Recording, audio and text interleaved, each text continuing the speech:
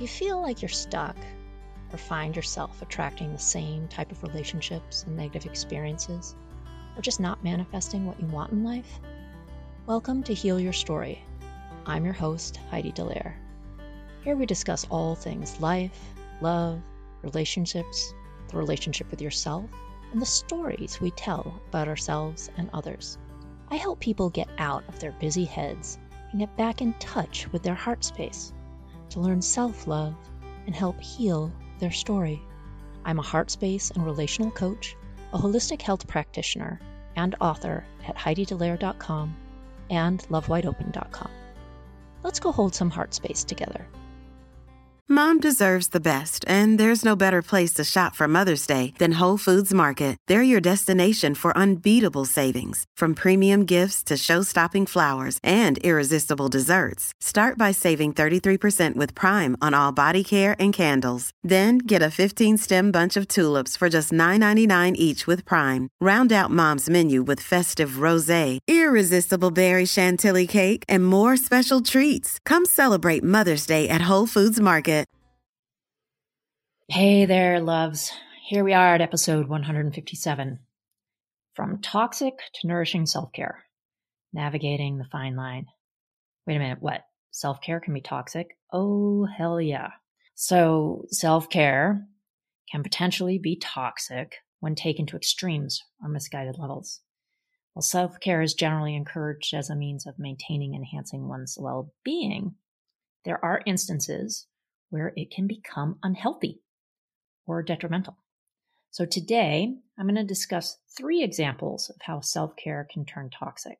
There are many. Today, I'm just going to go over 3. First one is perfectionism. When self-care is driven by perfectionism, individuals set impossibly high standards for themselves in terms of their self-care routines, habits, or achievements. They may feel the need to have a perfectly structured and efficient self-care routine where every moment is optimized for maximum productivity and well-being. They may strive for flawless execution of self-care activities, seeking an idealized version of what self-care should actually look like. This perfectionist approach to self-care can have negative effects on one's well-being. It creates an environment of constant pressure and self-criticism, as individuals may feel like they are never doing enough or meeting their own expectations. Instead of providing comfort and nurturing, self-care then becomes a source of stress and anxiety. Furthermore, the pursuit of perfection can lead to a rigid and inflexible mindset. Individuals may become overly focused on adhering to their self-imposed rules and routines, losing sight of the true purpose of self-care, which is to support overall well-being and nurture oneself. So they may end up feeling guilty or inadequate if they deviate from their idealized self-care routine, even if it would be beneficial to adapt or adjust it based on changing circumstances and needs.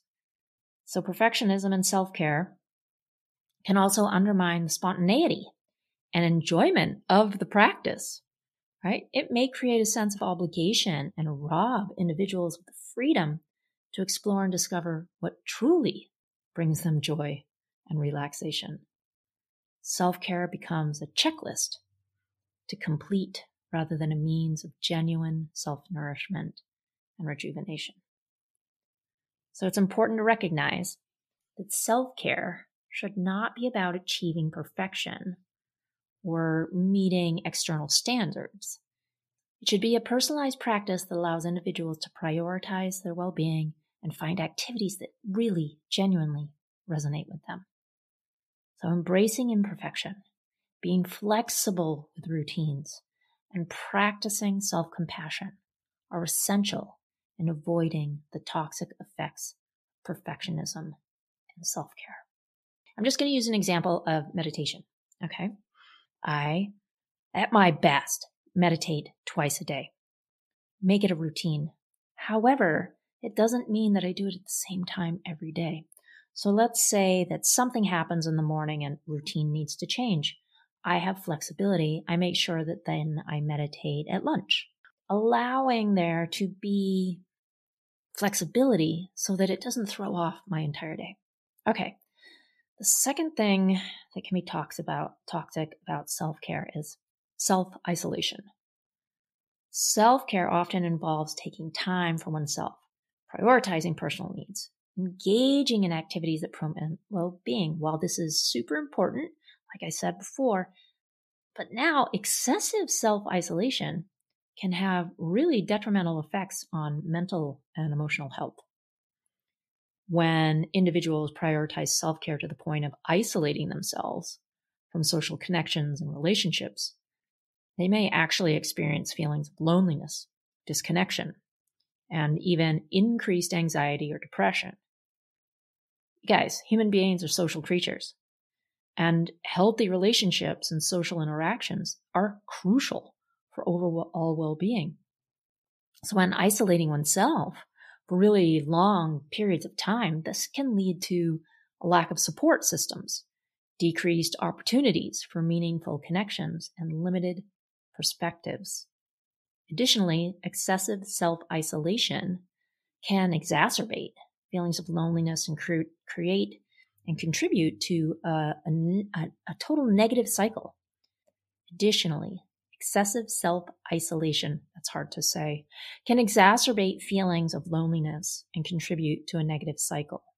So instead of finding solace and rejuvenation through self-care, individuals then may feel even more isolated and disconnected, which can have a really negative impact on the mental health. So self-isolation can also hinder personal growth and development. Interacting with others provides ourselves with opportunities for learning, personal insights, and expanding on one's own horizons. By isolating oneself, individuals may miss out on valuable experiences, feedback, and the chance to build meaningful connections that can contribute to their well-being and personal growth. So it's important to strike a balance between time spent on self-care and maintaining healthy social connections. Engaging in self-care activities does not mean completely withdrawing from the world. Finding a balance between solitude and social engagement allows individuals to recharge, while also benefiting from the support and connections that contribute to their overall well-being. Remember, self-care can be enhanced by incorporating social activities, seeking emotional support from loved ones, and engaging in meaningful interactions that promote both personal well-being and a sense of belonging. Now, number 3, toxic self-care is ignoring underlying issues. If self-care is used as a means to escape or avoid addressing underlying problems, it can become counterproductive and even toxic. Sometimes individuals engage in self-care activities as a temporary distraction or coping mechanism to avoid facing difficult emotions, unresolved issues, or deeper psychological distress. While self-care can provide temporary relief and relaxation, it should not be used as a substitute for addressing and resolving underlying problems. Because what happens when we push away our underlying problems, they come right back. Or they, throw a line and catch you at the ankle and get dragged along no matter where you go. So by solely focusing on self-care activities without addressing the root causes of stress or emotional distress, individuals may perpetuate harmful patterns and prevent true healing. Ignoring underlying issues can lead to a cycle where temporary relief is followed by a return of the exact same problems, requiring more self-care as a form of escape rather than genuine resolution. Toxic self-care can also manifest when individuals use these practices to mask or suppress their emotions. Instead of acknowledging and processing, they rely on self-care to numb out, avoid uncomfortable emotions. Okay. And this keeps people from really working through their emotions and leads to further turmoil and difficulties in the long run. Now, it's important to approach self-care holistically by integrating practices that address both the physical and emotional aspects of well-being. This includes taking the time to reflect on one's emotions, seeking help if needed, and actively working towards resolving your underlying issues. By combining self-care with self-reflection and a willingness to address deeper concerns, individuals can experience more meaningful and sustainable improvements in their overall well-being. Now, if you're finding that self-care activities are consistently used as a way to escape or avoid facing underlying issues, it's going to be helpful to seek support.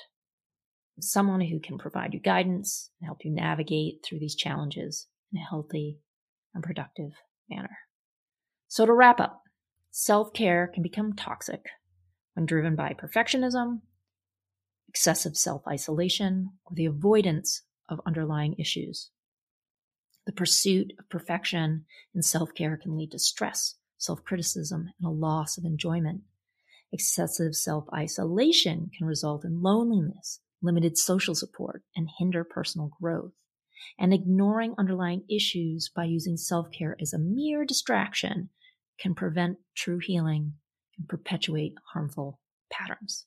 It's essential to approach self-care with balance, flexibility, and a willingness to address deeper concerns in order to promote genuine well-being and lasting positive change.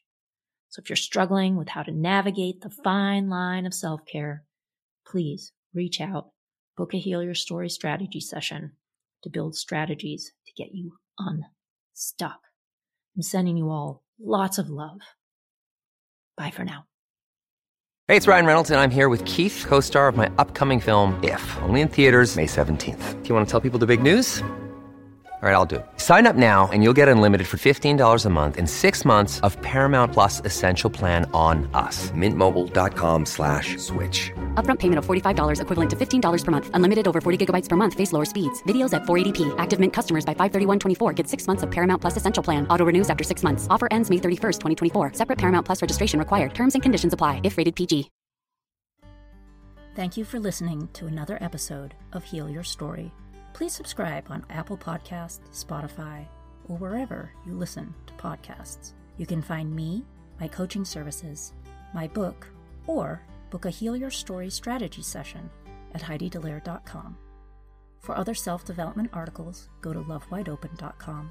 And you can also follow me at Heidi Delaire or Love Wide Open on all social media channels. Thanks so much. Sending lots of love.